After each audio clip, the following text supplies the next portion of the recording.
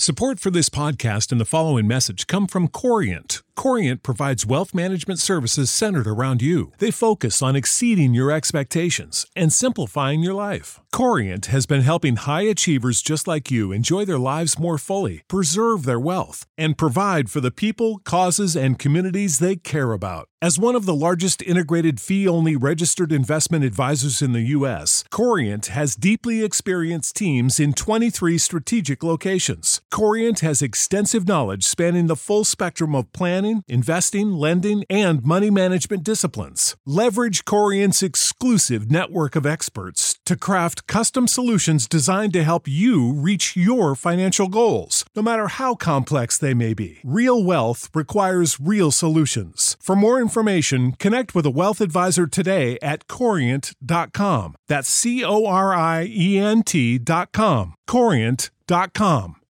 When you need mealtime inspiration, it's worth shopping Kroger, where you'll find over 30,000 mouth-watering choices that excite your inner foodie. And no matter what tasty choice you make, you'll enjoy our everyday low prices, plus extra ways to save, like digital coupons worth over $600 each week. You can also save up to $1 off per gallon at the pump with fuel points. More savings and more inspiring flavors make shopping Kroger worth it every time. Kroger, fresh for everyone. Fuel restrictions apply.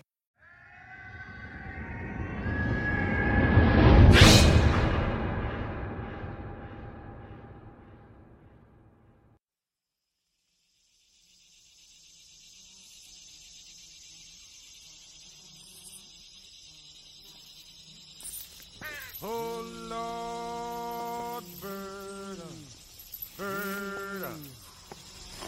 Oh, Lord, God, hell no. This is the story of America's bloodiest prison, told by the people who lived it, both inside and outside its gates. The brutal history as you've never heard it before, from its origin as a slave plantation to its gradual growth as the bloodiest maximum security prison in America. To those outside its gates, is known as Louisiana State Penitentiary at Angola. But to those who have spent time inside its gates, it's known as Bloody Angola. Raise 'em up higher, let 'em drop on down. Oh, raise 'em up higher, let 'em drop on down. Well, now, come with us as we take you through the gates and give you a first-hand look at not only the stories of the stabbings, rapes, executions, escapes, and murders you won't find on any TV show or the internet, but also the murders, abductions, attacks, and hostage situations of the staff and their families, otherwise known by the convicts as free people. I'm on no parchment, got to work. Bloody Angola is a comprehensive, no-holds-barred podcast that takes you on a journey through time from its inception as a slave plantation to America's largest maximum security prison, where 80% of its population will die inside the wire.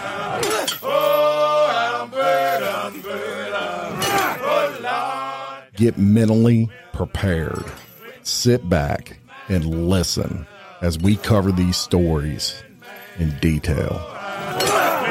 In ways that you've never heard before from people that lived it, breathed it, and died with it.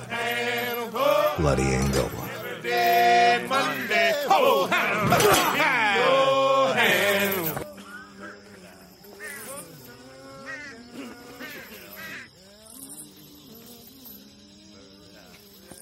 Warning. Bloody Angola is a podcast covering actual events and is intended for mature audiences. The subject matter discussed in no way reflects the personal opinions of the host or sponsors of this podcast. Thank you. Hey everyone, welcome back to another edition of Bloody Angola, a podcast 142 years in the making. The complete story of America's bloodiest prison. I'm Jim Chapman. And I'm Woody Overton. and we would sing you "We Wish You a Merry Christmas." Yes, if I carry a tune in a bucket. You listen to this, it's just a few days before Christmas, and we have some. We didn't want to not bring y'all anything at all, right? Because we're all about gift giving, right? And so these episodes, or we're about to tell you, be the gift that keeps on giving. That's right. You listen to it as many times as you want all year, all year long. So we want to wish all y'all and your loved ones a very, very Merry Christmas. And I'm sure you're all traveling and going to see family and loved ones and all that good stuff. And we're doing the same thing. So that's right. We really enjoyed and loved the response that we got when we did our little swap. Right. It's probably been about a month ago or so. Right. We did it Thanksgiving week. Yeah. Same concept. So today we're going to do it again. We're going to do it again. And for Bloody Angola, we're going to take one out of the vault for Real Life, Real Crime and give it to you so you can have something to listen to from Bloody Angola and be our present to you. So tell us a little bit about the one we're going to give these awesome Bloody Angolites. I think y'all that this one ultimately ends up with a prison term, but it's we've got one of the stories I got so much positive response out of. It's kind of a little bit outside of the box in police work, et cetera. But I was actually a victim of a crime, and the end result was prison time. So it kind of goes with Bloody Angola. I'm pretty sure you didn't go to Angola, but the name of the episode is called Hell or Jail. And one of my favorites. Yeah. So it's just every good cop operates in the gray area sometimes. And that's what happens in the story. And I think that you're going to like it.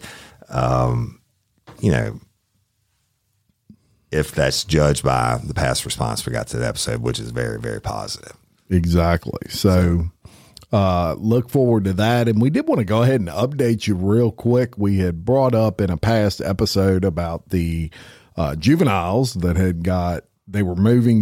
these were juvenile offenders that were not the best acting juveniles, I guess you could say. And it wasn't a Hug a Thug program. Not by any means.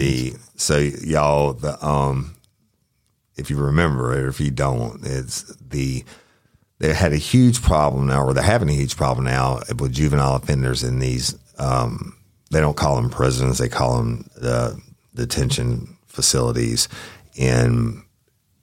but they're escaping. They're doing violent crimes, and doing all these horrible things, and the places they're housed in are in disrepair. The security wise are not good, and they're committing all these horrible crimes. So the state had to come up with a response to it.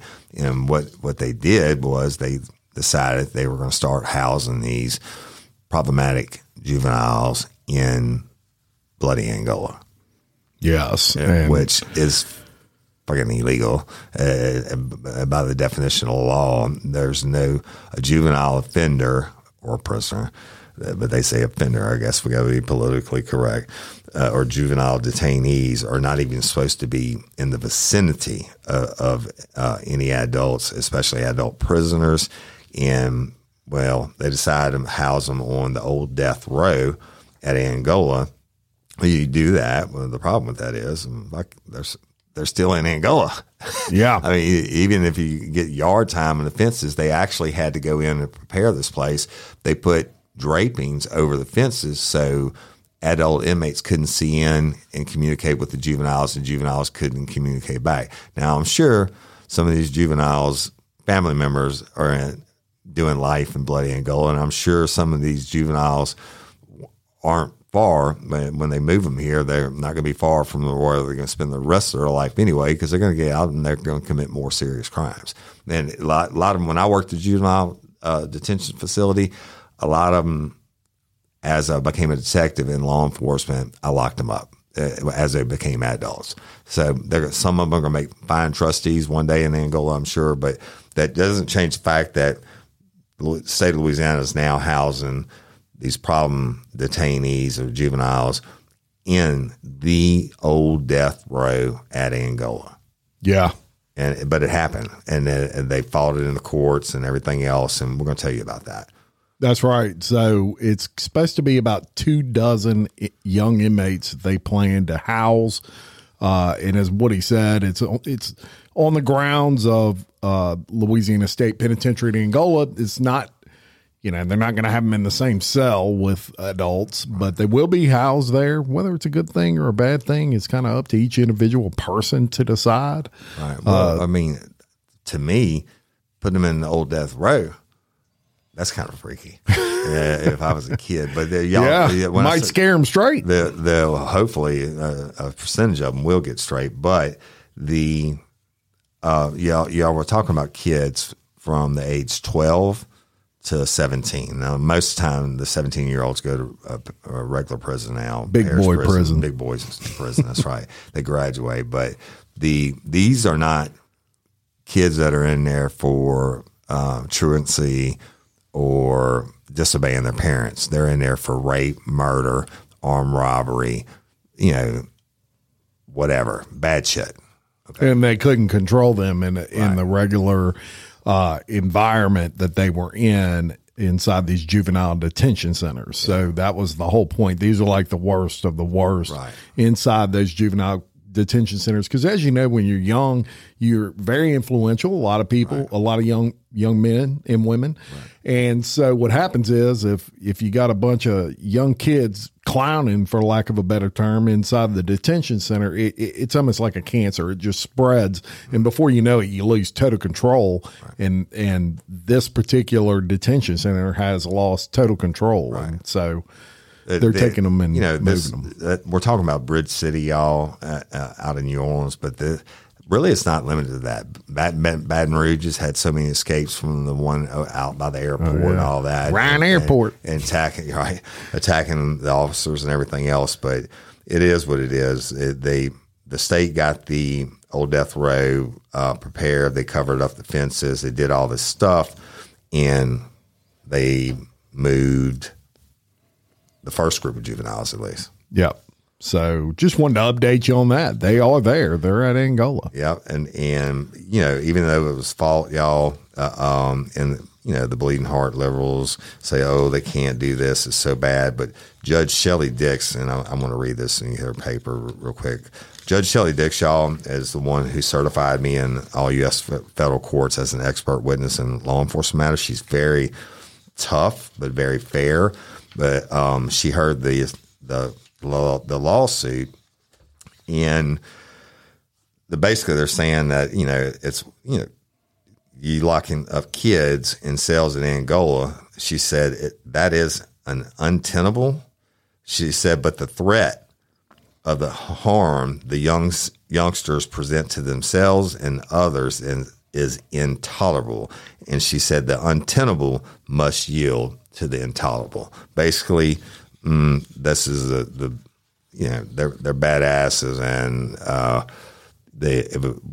by leaving them in this facility where they've done all these crimes and everything else, then locking them up in Angola is the lesser of the two evils, basically. Yes. So this facility we're talking about, the first ones being shipped from, that had a recent rage or of violence at the facility, and it was located on the west bank of Jefferson Parish, and it has seen more than 24 detainees escape since April of 2021. But one of them, y'all, last July, escaped, carjacked somebody, and shot him in uptown New Orleans, and he was eventually chased down and caught after crashing the stolen vehicle. So you're dealing with some bad cats. They ship them to Angola. It actually happened. We told you about it on a previous episode, but it's the real deal. That's right. So there's your update on that, folks, because if we do anything, we want to keep you updated. Right. and there's a lot of updates still yet to come. Yeah. And I don't imagine they'll be having the best Christmas in the old death row, but it is what it is. And very interesting, Woody, that you bring that up, because, in the research that I was doing kind of for this episode and what we would talk about at the beginning of it is Christmas time is actually the worst time of the year for suicides in prisons. Absolutely. The holidays, especially Christmas holidays. And I worked many of them. Very depressing time for inmates. And I mean, you thinking about when you're a little kid and you got that Red Ryder BB gun, don't shoot your eye out. Well, you'll shoot your eye out. And then I guess you just can't handle it, right? Or maybe you're missing mama's ham or some shit, and then you decide to hang yourself or slit your wrist or whatever. But hey, you know what? Fuck it, I didn't put them in. Well, I put a lot of them in prison. I didn't make them commit the crimes they committed to go into prison, and that's part of being locked up. Famous song I once heard was "Don't do the crime if you can't do the time." That's right. Yeah.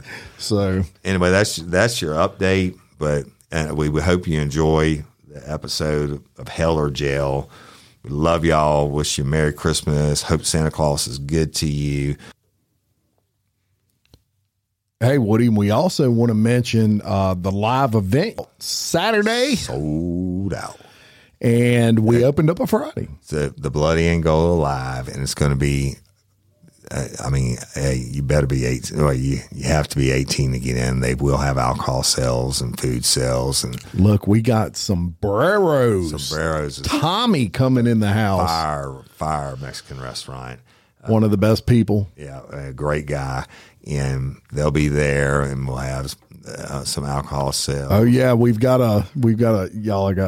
to mention this. We've got it's actually really the cutest like camper you've ever seen in your life. Everything lays down in it and it becomes a full bar. They'll have a full bar in there, everything from beer to mixed drinks. Beer. Yeah. Beer. Yeah. Woody, I love beer. I have Woody at beer. Beer.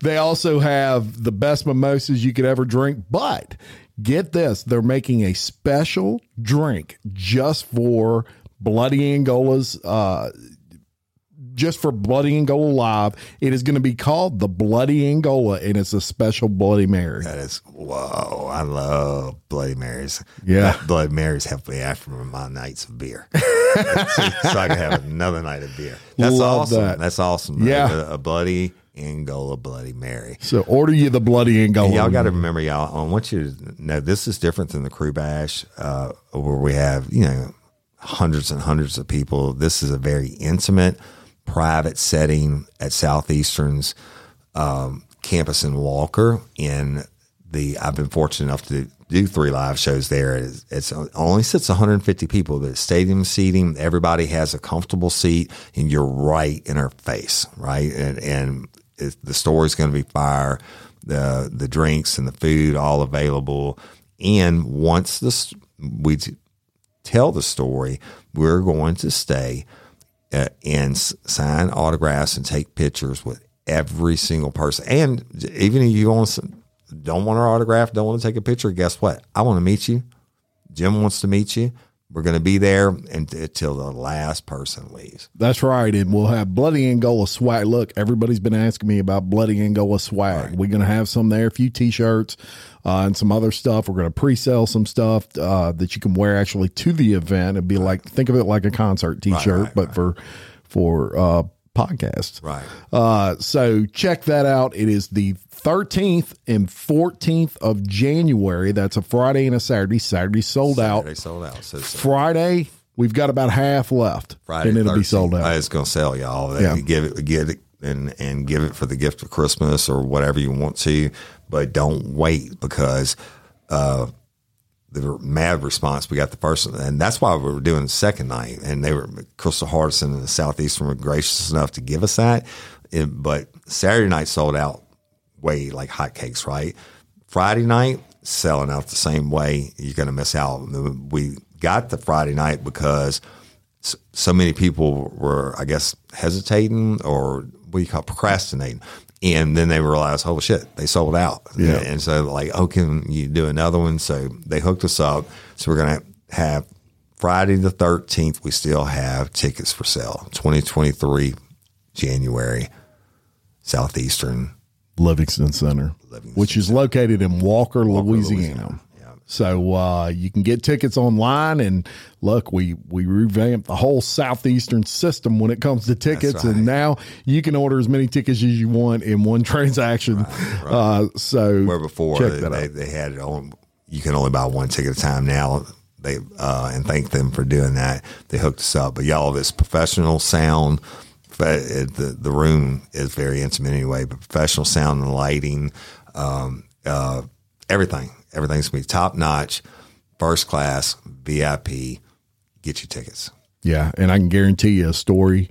Oh, shit, the story. I'm going to tell you what, be 18 and be ready, have your jaw dropped. Your socks rocked, right? And, anyway, but it's a true story, and it's a story that needs to be told. So thank you very much to everybody who bought Saturday's tickets. We sold that puppy out. Fridays, we got about half left. That's it. So get them while they're hot. Get them while they're available. How do they get them?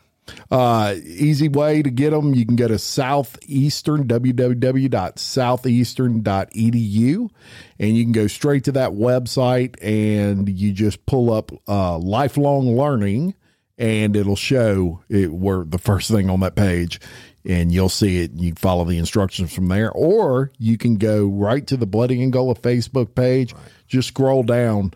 Every day we kind of repost that post, and it'll have the link. Makes it easy. Any questions, just shoot us a message on Facebook. Absolutely. We can answer it. Absolutely. We'll take care of it. And y'all, thank you for everything. And please remember to like and subscribe to Bloody Angola. Leave us a review, if you will, and all that good podcaster shit. I got a little mail in the other day from a listener of Bloody Angola, and we wanted to shout him out. It was very, very nice of him. He sent us some French Settlement Roasting Company coffee. Y'all, made right here in the Livingston Parish in the town of French Settlement, right? This is love. Always love when fans send us gifts. This is really special. I love to drink coffee anyway, but the label says, not only made in Louisiana, but it says, may your coffee kick in before reality does. One of the best slogans ever. Right? And look, this coffee is 100% organic, and it comes in this great package. It's sealed up. It's a pull tab to open. Mine is Brazilian medium dark roast, which has an initial sweetness and a fruit followed by baker's chocolate and toasted walnut flavor. Sounds lovely. And I have a Colombian medium dark roast, and it has a little bit of citrus in it. Right.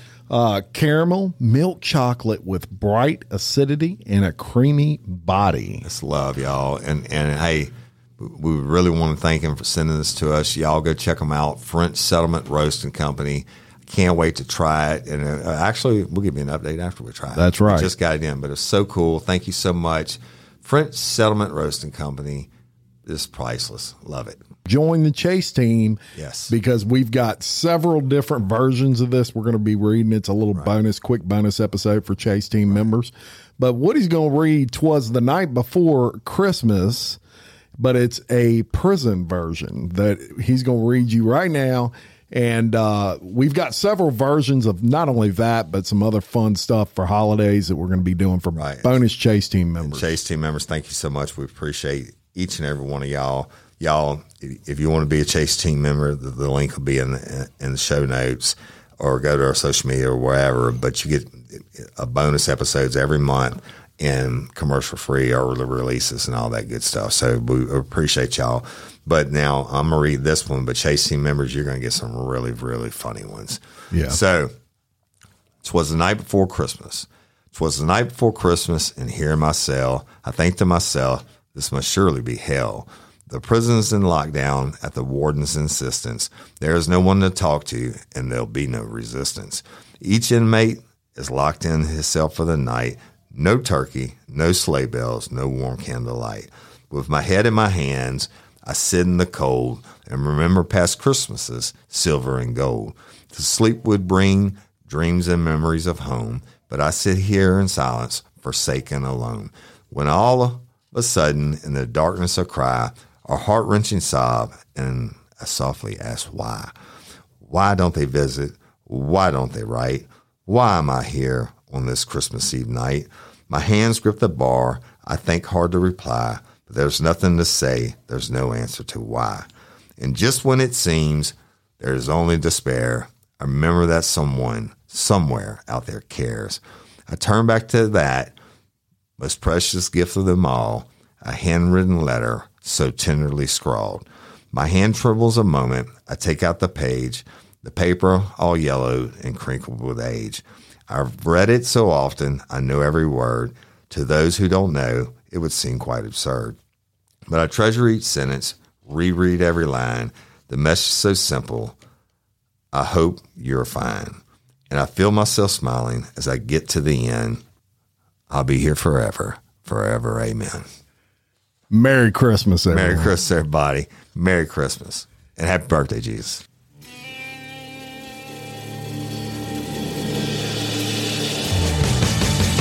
You have the right to remain silent. Anything you say can and will be used against you in a court of law. You have a right to an attorney prior to or during any question. If you can't afford one, the court will appoint one for you. Do you understand your rights? When the wolf is at your door, your running's over, that's for sure. He already knows all about you. Cut you down, no matter by you. Now you better walk the line. Real life,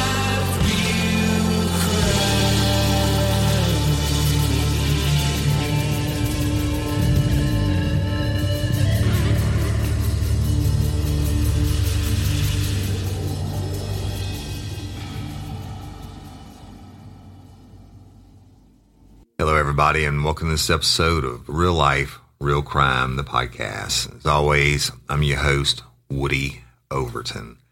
Thank you for joining and listening. Appreciate each and every one of you lifers. Real Life, Real Crime is rocketing, growing every day, and it's because of y'all liking and sharing us. I appreciate that. Stay tuned in today's episode, and you'll get to hear some updates on some things and some things that we have going on. But let's get to the episode. And the name of the episode is Hell or Jail. I don't really remember what year it was. I think it must have been like 2004. I was a detective with the Livingston Parish Sheriff's Office. And people ask me all the time, I get the question all the time, how do you handle like the PTSD from all the bad shit that you've seen, right? And I tell them that I really don't think about it. I guess I'm one of the ones that's blessed that can block things out. My way of dealing with it was by going hunting or fishing or whatever. And so stay with me. There's a reason I'm telling you this. But all the time when I was off, that's what I did, hunted and fished. But I always did it with other cops. And I think when I started as a rookie cop, Brother Pete Charlet, who had been a cop forever, but he also run the Charlotte Funeral Home in Zachary, he told me, he said, my one piece of advice to you is keep at least one friend that's not a cop. And I was like, why? And he said, because you need somebody that can keep you grounded on the outside of law enforcement. He said, because all cops end up hanging out with other cops because they're the only people that get them. And I didn't really catch that at this time, but the years have gone by in my career, and I had no friends but the guys that I work with, right, and the girls that I work with. And so on our days off, we did everything together. We hung together. We, worked whatever together. We hunted together. We fished together. We partied together. And this was no exception. And I can tell you the month was December, whatever year it was. The month was December because it was hunting season. And I knew that I got off that Friday, and I had planned to go up to Red River Wildlife Management Area, which was at the time they didn't have the new bridge built between St. Francisville and New Roads. So it took me over 3 hours to get to this hunting spot. Now, what was there was Brian Paul Smith, who's now the chief deputy, and Ben Bourgeois, who's now the chief of the detectives for the Livingston Parish Sheriff's Office. They had a little camp on the outskirts of this management area, this hunting area. And we would go up there and do what we do, right? And I guess that's how my PTSD got released, because we would go up there. I'd load my truck up and with all the essentials, which is my firearm, a little bit of camouflage, and tons of beer, and my four-wheeler, and more beer, right? And so load up, take my time, drive up to the hunting camp, get there, everybody's there, you unload your stuff, and start drinking, right? And that's what we did. And we always had a fire. A couple of rules at the hunting camp: you always going to have cold beer, and you're always going to have a great meal, right? Because a lot of the guys I work with, coon asses, and y'all, coon ass is not a derogatory term. That's what Cajuns call Cajuns. And but everybody could cook something. So if you get there, you start drinking, and you get around the fire, and you're telling the cop stories. And I guess that's how we decompress, right? And you drink through the night, and at some point you go to bed, and you get up in the morning, you go hunting. You come back from hunting, you get you some leftover jambalaya from the night before or whatever was cooked, and then you take your little nap, and you go hunt again in the evening. So it was a good time, and I'd taken off the whole week. And this would have been right after the Toys for Tots, or whatever Willie called it, the Christmas Crusade, after the presents were delivered. So probably the week before Christmas. And a bunch of us took off that week to go up there and spend the time and hunt, right? And no spouses, just the guys. So go up there, chilling, been waiting on this week for however long. And we got the first night went by. And then the second night, and, like I said, we drank and ate good. I don't remember what it was, but the next morning, now listen, this place is so rural. There's no cell phone reception at this camp. I mean, none. You had to drive like 4 miles to the levee and get up on top of the levee at the Red River Levee to get reception. And I remember, like, before I was married back then, Brian Paul and I were up there, and he had to call his wife, so we had to drive out to the levee in the evening time after the hunt. And he was on the phone with his wife. She was an awesome friend to me. She always treated me like family, but she didn't cut me any slack. But he was on the phone with her and saying his good nights or whatever. And I said, "Hey, you tell your wife, call my wife and tell her I won't be calling her this evening while I wasn't married." And Brian's wife Brian said, she said, if you had called your wife a few more times, you may still have one, right? So, but anyway, no cell phone reception, but the pagers worked. And we always had to have our pagers on. Willie's rule was, with the blood hit the ground and everybody gets called out, you got to come home no matter what, right?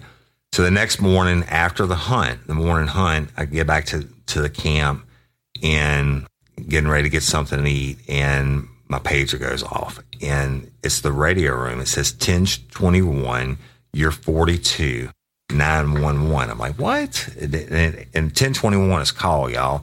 And they were telling me to call my 42, which is my house, which means my wife at the time, in 911. I'm like, holy shit, right? So I know it's not good, and it's going to be bad. And I'm thinking somebody died or something, right?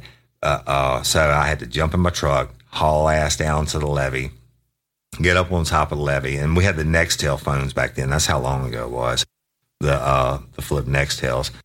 And I called, and she answered, and she starts just reaming my ass. Screaming. I'm like, whoa. I said, settle down, tell me what's going on. She said, everybody in her neighborhood got robbed last night. All this and all your neighbors got robbed, and we look like idiots, and nothing's getting done about it, and get your ass home now and solve this case. And I'm like, what? I said, you let me make a phone call. And so I hung up because I didn't want to listen to all that. And I called the radio room, and they were like, yeah, man, there's been 20 reports of vehicle burglaries on your street that happened last night. And I'm like, fuck. And I said, who's the detectives? And it's the no detectives have been assigned yet because they're working a shit hot case, some type of rape or something. I don't remember what it was. She said, so uniformed patrol guys have been getting called out there as the neighbors would wake up through the day and realize their shit had been burglarized. Then they would call in to have the report made. Now, on a big burglary like that, y'all, if a bunch of vehicles get hit, usually the detectives, at some point, the uniformed guys are calling the detectives out so they can start fingerprinting and shit like that. It rained that night, the night before, I remember that. But the detectives were busy on a priority case. It was a rape case, and they were actively working it. So a uniformed guy would go out and take a report from whoever the victim was. Then that victim may tell their neighbor to check their shit or whatever. And the uniformed guys, as the uniformed guys got dispatched out, they went. So a bunch of different guys went, and it got bigger as the day went along. So I called and called back and got another earful from my spouse at the time. And I was like, fuck, I got to go home. Right. And so I go back to the camp, and I told them, I got packing my shit up, and they're like, where are you going? I said, my neighborhood got hit, and there's no detective working the case because they're out on another case, and I got to go home. I'll never live it down from my spouse. We'll leave it at that. The person hadn't been my spouse for many, many years. But anyway, so I had to go home, and there was 3 hours. I had a bit of a hangover. It was a 3-hour ride, like a slow ride into hell. I know I'm going to catch hell when I go through the door. And no fault of mine. It was just the way it was back then in that relationship. And so I get there, and I pull into my truck, and it starts immediately when I walk in the door. And I'm like, what in the fuck do you want me to do? I said, I'm not Superman, motherfucker. I wasn't here last night. I said, I just drove 3 hours in, and I'll see what I can do. And so I called in. Detective still were not available, and she had a list of her neighbors, which were her friends. Now, let me tell you about the street. It was Parham Avenue. I lived at 7917 Parham Avenue, third house on the right. And what reminded me of this story, y'all, was when I did the episode on First of the Month. That was Parham Avenue. And actually, the house that the guy was selling the dope out of that we raided was my next door neighbor, but it wasn't the same people. Those people had sold and moved out. Now, Parham is what they call Hunstock West. Hunstock East was across 16, big neighborhood, lots of streets and all this shit, big houses. But Parham was a straight line road in. You turn off of 16, and it went straight back, and just past my house where we set up on the first of the month I told you about, there's a cul-de-sac off to the right there. But you go to the inn, and the Parham, it's probably 3/4 of a mile long, maybe a half mile. I don't know. It wasn't that long. And you go to the inn, and there's a cul-de-sac on the back end. That's it. Houses, like any neighborhood now, the new whatever neighborhoods, houses are pretty close together. All of them are nice homes. Very, very quiet street. I don't even think I had a house key to my house. I never locked my house. But on the way home, I was really shitting myself because I'm thinking, holy fuck. I wonder, did I lock my unmarked unit? Because it must have been 2004 because I was still on the SWAT team or SRT team. And in my unmarked unit, I had my AR-15, my tactical shotgun, all my SWAT gear. And I'm thinking, fuck. But I didn't say that. But one of the first things I did when I got home was made sure my unit was locked, right? So my shit was good. But Parham, quiet. You didn't turn on that street unless you had business on the street, okay? Great neighborhood, and we knew everybody. And as a matter of fact, my ex's office manager lived in at the back of the first cul-de-sac right past my house. And shit, man, everybody got hit. Then I said, the second thing I checked was my spouse's SUV because I knew she never locked it. And we had a pistol in there that her father had given, and it was a Colt Police Special, an old revolver with the long barrel one. I'm talking about like from the 1930s or some shit. It was older and dirt. But I went out there and checked it, and sure enough, that some bitch was gone, and some change and a little bit of cash that she kept in the thing. I'm like, oh shit! Now I gotta tell her that we got hit too, right? And so go in, tell her, and somebody else is calling. She's on the phone with another neighbor or the office manager, whoever. I go in. I'm not trying to hang out in the house and listen to this bullshit. I got to take the bull by the horns. No detective's been assigned. Now it's later in the evening, probably 2:00, something like that.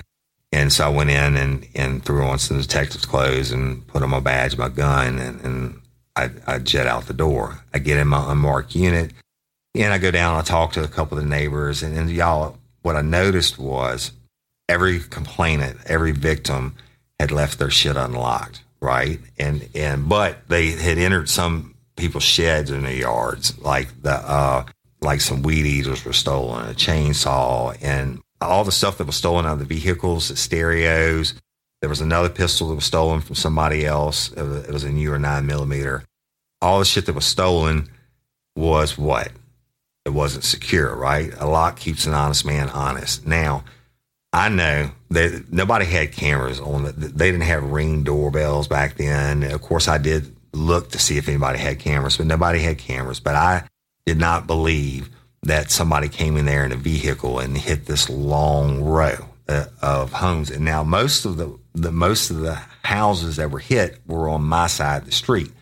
So it showed to me that the perpetrators, it was obviously more than one. And it was like 20 vehicles and sheds and shit like that. So it showed me it was obviously more than one perpetrator, but also they only took what they could carry, which means more than likely they didn't have a vehicle in there. All right. So also, what time of the year is it? It's the holiday season. Who's out of school? Your kids, your teenagers and stuff like that, right? And burglaries always went up around the holiday times. The addicts got to buy presents too, and people steal shit, and a lot of them steal it and trade it for dope. A lot of them steal it and sell it and buy Christmas presents. But so I'm riding around and I'm looking, and now on Parham, if you're riding towards the end of Parham, away from my house, away from Highway 16, on the left-hand side is a major road on the outside of the neighborhood. On the right-hand side, where the two cul-de-sacs were, there's a big wooden fence that runs the whole backside of Hunstock West, whatever you want to call it, Parham Avenue. So I'm like, okay, well, I'm going to see what I could shake up, right? So I go back out to 16 and I hang out.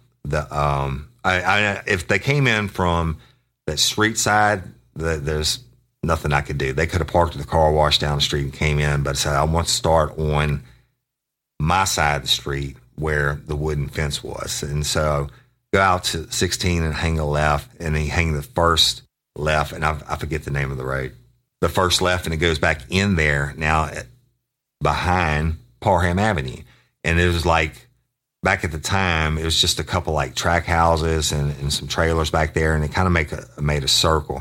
But when you turn onto it, now I'm in an unmarked white Crown Vic, y'all, and it's a cop car, right? And the lights are on the dash. So I turn in, and you come down to this little T, and I'm going from memory. You come down to this little T, right in the middle of the T is a trailer that's facing me in the end, perpendicular, I guess you would call it, not horizontal. It's faced me, and there's like 3 big mean-ass dogs chained up in the yard. There's no driveway. It's a dirt lot, and it's a shitty trailer, and standing out in the yard are 2 males, and they weren't kids by any means. I mean, probably early 20s, but they're standing out there smoking cigarettes, and I'm looking at them, and they looking at me, and the first thing I see, they recognize the car as a probable cop car, right? And then their eyes got kind of big, and then I'm like, oh shit, here we go. But they could just be dopers, I didn't have anything solid to go on, so I rolled my window down, and I made eye contact with them, and they never broke eye contact. Now the street goes around, and as I'm going around, and when I had to look back towards the road, broke the eye contact. They go inside the trailer. I'm like, oh shit, business is about to pick up, but I wasn't sure. And I didn't have shit to go on, right? So I made the loop and it comes back around on the other side of that trailer. So I'm looking at it hard, I'm scoping it hard, and I'm looking, and they had light blue curtains in the window. I'll never forget it. And I saw the curtains move, and then they closed. So they were watching for me to come back around. Well, fuck yeah. Business is about to pick up, right? And this is not 50 yards from the back of the wooden fence on Parham. So I didn't have shit to go on, and you know, I just was going to reach out there. I pulled into the little dirt yard. The dogs were chained in I guess they were not Rottweilers or Pit Bulls. They were mean-ass dogs, but they had big chains on them, like fighting dogs they do in the country. And the dogs were row, row, row, row. But I made sure that I could walk up to the trailer where the dogs wouldn't get me. So I get out, and I'm walking up. Well, I'm thinking, first of all, for officer safety, or I'm approaching with tactics, right? I'm not just going to walk up and knock on the door and stand in front of the door, because if these are the guys that hit the neighborhood, I know they have at least 2 firearms. And I don't know if they're third strike felons, they want to shoot it out or whatever. They have what you call a kill zone. And if you stand in front of the door, that's the fucking kill zone. So I walk up, single wide, old ass trailer. And I walk up, and I don't stand in front of the doors. It's cement steps, 3 steps. And I bang on the side of the trailer. I said, boom, boom, boom. I said, sheriff's office, open the door. I want to talk to you. Nothing. Boom, boom, boom. Sheriff's office, open the door. I want to talk to you. Nothing. Now, I know they ain't gone anywhere. There were no vehicles in the yard to start with. I know they haven't gone anywhere. They hadn't been able to get out of the area. So what I did, I'm like, well, what the fuck am I going to do, right? So I took out my Nextel, and I made that noise, and I said, 201-259, send me the SWAT team, get me the detectives. I need a search warrant for this trailer on whatever I can't remember the name of the street now, y'all. And I need a search warrant for this trailer. I got barricaded suspects. Give me the SWAT team out here. We need to surround it. And it's a high dangerous situation. I was making shit up, right? But I knew they could hear me. I knew they were listening. And then the door opens, and the guy comes out and says, wait, man, what's going on? It was one of the 2 that I had seen. But he shut the door right behind him as he came out. I said, what do you mean, what's going on? And he said, why you calling a SWAT team? I said, that's right, motherfucker. I'm calling a SWAT team. And y'all, I always taught the young guys never to start out high, always start out low. But I didn't have anywhere to go but high on this one, all right? And I really didn't have anything to go on but gut instinct. And I said, come down off them steps. And he came down, and I pushed him against the trailer. I patted. He said, what are you doing? I said, I'm Pat Frisky for officer safety.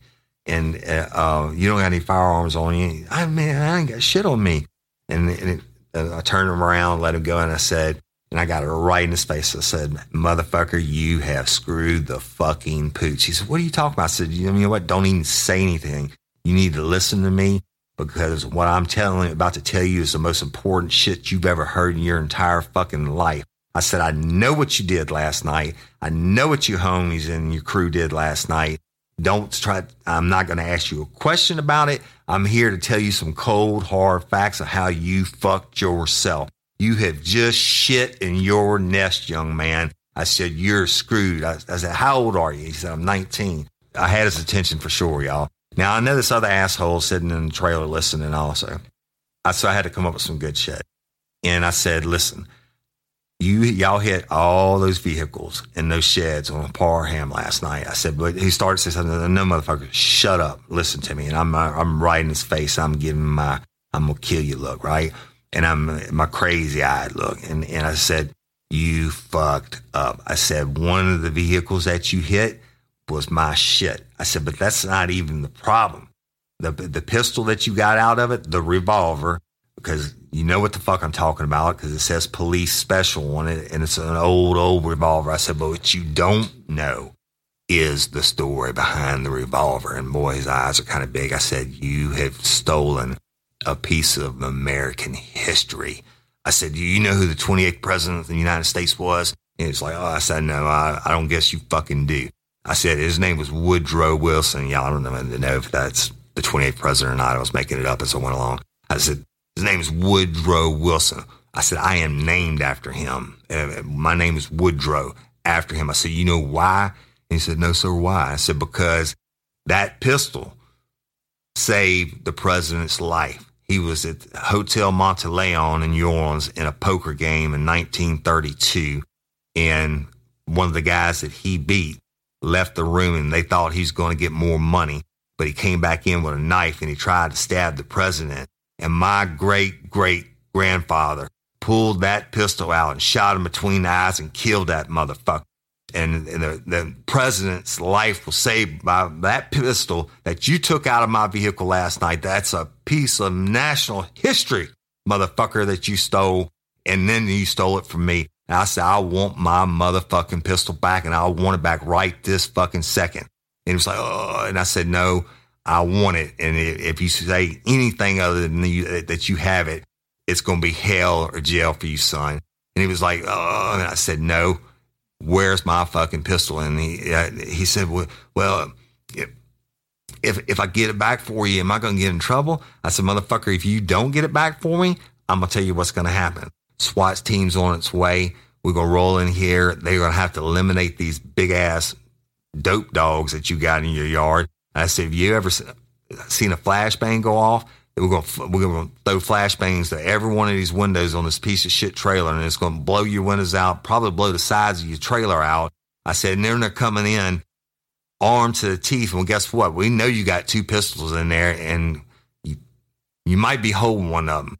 So it's hell or jail. You going somewhere today, it's one of the two, hell or jail. So you're fucked no matter what, because I know you got my shit, and I want my pistol back.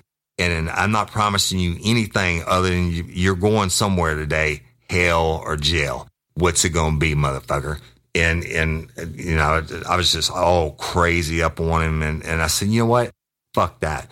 I said, you've got 2 hours right now. That's about how long it takes to get a search warrant for this piece of shit. And I'm going to have somebody sitting at the end of the road. I'm going to have somebody in the bushes making sure y'all can't leave. And you got 2 hours and your time starts right now.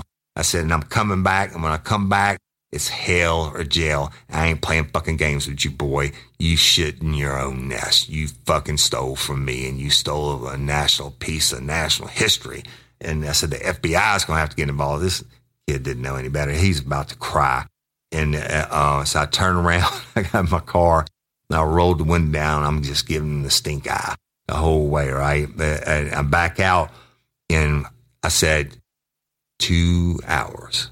And I drove around his little circle, like I did the first time when I saw him looking out the back window. And I was going like 2 miles an hour with my window down. And he was just standing out there for like 15 minutes. And so I told him about my third lap around, he was still standing out there watching me, right? I mean, he thinks I'm crazy.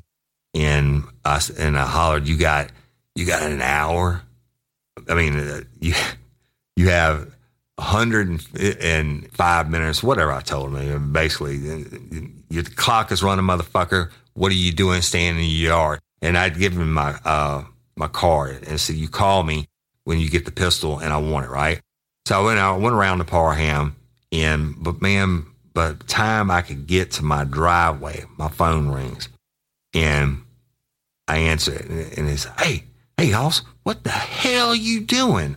And it was Ken McMorris, the same one I told you we worked, we did all the dope jumping on Parham on the first of the month.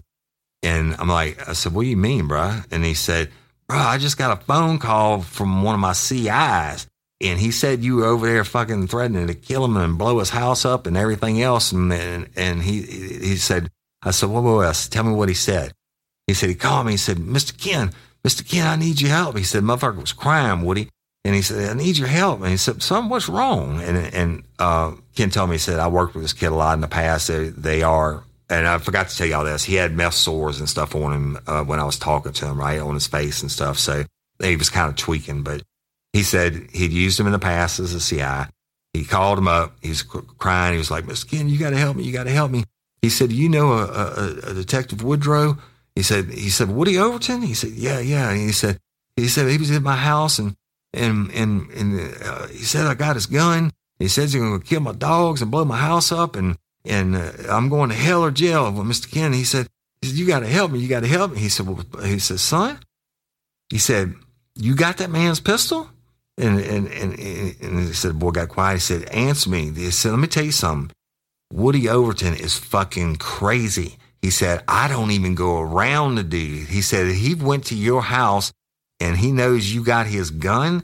You better give that motherfucker up because I'm telling you, there ain't no telling what that crazy motherfucker to do. He said, what you don't know about Woody Overton, he was off in the war, in the first Gulf War, and he got all messed up in the head from killing people and shit. So if you got his gun, you better give it the fuck up. And he's like, Mr. Ken, can I give it to you? I don't want that dude coming back to my house. Can I give it to you?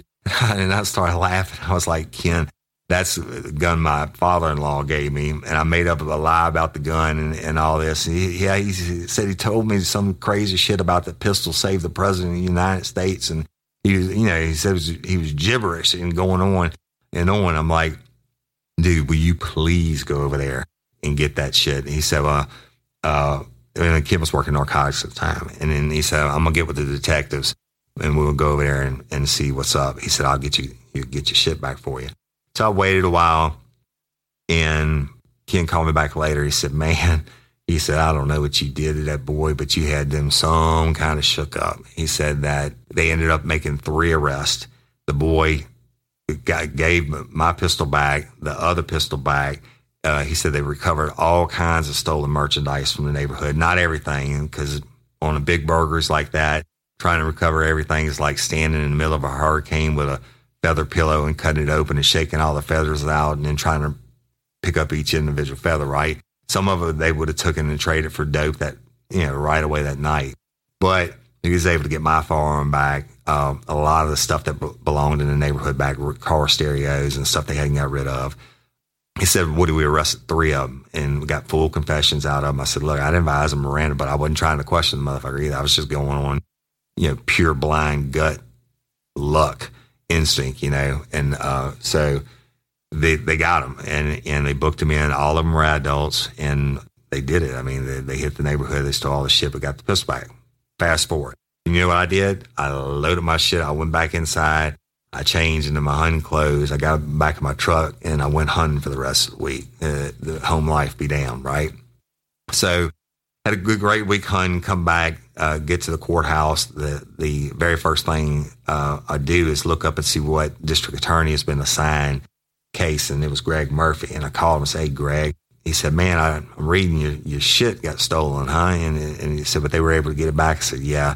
I said, you do me a favor, please, and make an example out of these fuck sticks because, my reputation is, and everybody in that neighborhood is a huge sheriff's office supporter and a huge DA supporter. He said, don't worry about it. And they ended up giving him 12, he pled. There was no trial, no motion to suppress. I mean, he pled to 12 years for the vehicle burglaries. Now, 12 years is a shitload of time for a vehicle burglary in the grand scheme of things. In the past, they would give them like probation or whatever. And so to give them to plead down to 12 years to plead to 12 years is a big deal. And it wouldn't have happened had, I not been involved. Fast forward, many years later, I was with the state police. I'd been divorced from that person for a long time. And I get a phone call, and it's a probation parole officer that I knew, that I actually worked at Southeastern with before, and I'm not going to say his name. And he said, Woody, he said, you got robbed way back when on Parham Avenue. I said, yep, sure did. He said, you remember the fella? I said, yep, sure do. He said, look, he's coming up for parole. And he said, he's been a great inmate. He said he's got no write-ups. He made trustee. And basically, once he got off the dope, he turned out to be a decent guy. And he said he's coming up for parole, but the shit's been flagged. They wanted me to call you and see if you have a problem with him getting paroled, or do you want the parole board to deny him? And I said, I don't give a shit, man. I said, I've been going up from there for forever, like probably almost the whole time he's been incarcerated. And I think he'd done like 5 or 6 years. And I told him, I said, I don't care, dude. Tell him, don't ever come around me again. And if he ever sees me again, he better turn and go the other way before I see him. So, but he got out, and even getting out on paper, the 12 years, his sentence would have long been up by now before I told this story. So that's it. Not a great big drama story like last week, and with the murder and the death of the baby and all that, but just a story that when I did the first of the month, it reminded me of being on Parham when we got robbed that time, and how I got lucky and scared the shit out of that dude to crack the case. So, but anyway, I appreciate y'all. A little bit more of a lighthearted story. I love and appreciate each and every one of you. Thank you for listening, and wouldn't have a show if it wasn't for the lifers, right? So patron members, we love you and appreciate you. If you can't be a patron member, I ask that you just subscribe to us and like us and leave a review on iTunes and all that good podcast or stuff I'm supposed to say. Instagram at Real Life Real Crime or at Overton Woody. I'm posting some funny stuff on there pretty much every day, y'all. Check it out. Follow me on that. And we're about to start doing more videos for our YouTube channel. Check that out. The Courtney Coco case. We are in the same holding pattern. And I know people are like, COVID this, COVID that. I'm telling you, I have from a reliable source that COVID is the actual hold up because certain meetings can't take place. And I can't say any more about that. So I'm telling you, it doesn't do any good to put more pressure on them right now or to bitch about it or complain because it cannot move forward at this time. But it is actually being worked, and that it is my 1,000% firm belief arrests are going to be made in that case. And to you, suspect 1 and suspect 2, kiss my ass. I heard you were going to sue me. Get your lawyer and sue me. I would love to be able to tell everything that I know in civil court on Courtney Coco's case that I didn't get to put out on the podcast because I didn't want to do anything to jeopardize the investigation. I would love for you to just fucking sue me, so go ahead and do it because I know you listen, you little bitches. Miss Barbara Blunt's case, I am moving forward, okay? You don't know, I can't say everything, etc., but I think the next episode you hear from Real Life Real Crime will be a different angle on Miss Barbara Blunt's that I'm going to do the episode on, so get ready for it. It's got some real interesting stuff. But please share Miss Barbara Blunt's case. Lay off the Coco, lay off Alexandria PD. They've done what they can do to this point, and it's moving forward. But y'all, on Miss Barbara Blunt's case, I'm still getting tips. Every time y'all share it, the case, I get the tips. And I'm about to leave tonight to go to my place in the woods, and I'm going to sit down with that case file, and I'm not leaving, not getting done until I have the next. I have a lot of information.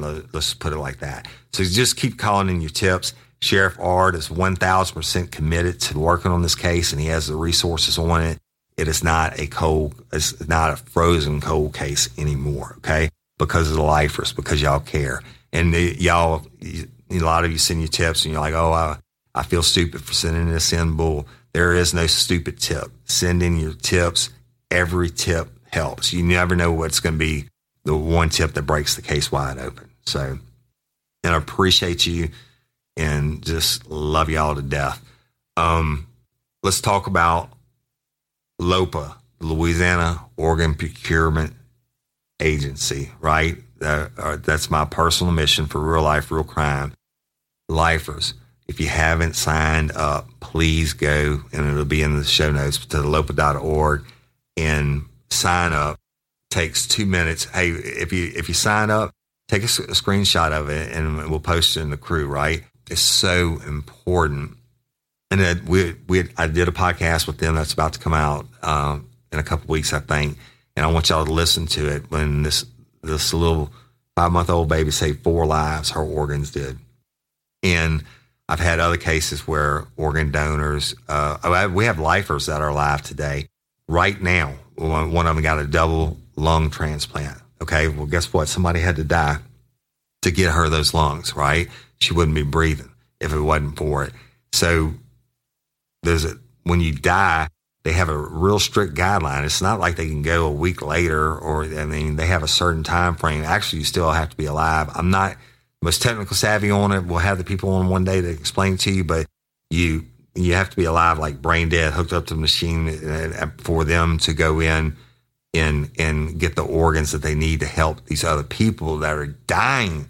They're living on machines and waiting on these organs and shit, man. You're not going to care. You're going to be dead anyway, right? They still got your body to bury. I mean, let them use it. And there's some things that they do with tissue for studies and stuff like that. So you want to be a hero. Life was a real hero. Go sign up for LOPA. Go sign up to be an organ donor and give the gift of life. Okay? Give the gift of life. And I have a really moving story. Toby Tom Play, our executive producer, one of his best friends' daughters died recently, and her organs were able to go and help a bunch of people. I want Toby on. I want him to be able to tell that story. These are real people. These are real lives. And so be a hero. Go sign up at lopa.org, or it'll be in the show notes. Go sign up. Be an organ donor. Be a hero. Save lives. Lifers save lives. And I'm Woody Overton, your host of Real Life, Real Crime, the podcast. Until next time or ever, don't let me catch you down on Murder Bayou. Peace. Monday, hold hands, your hands.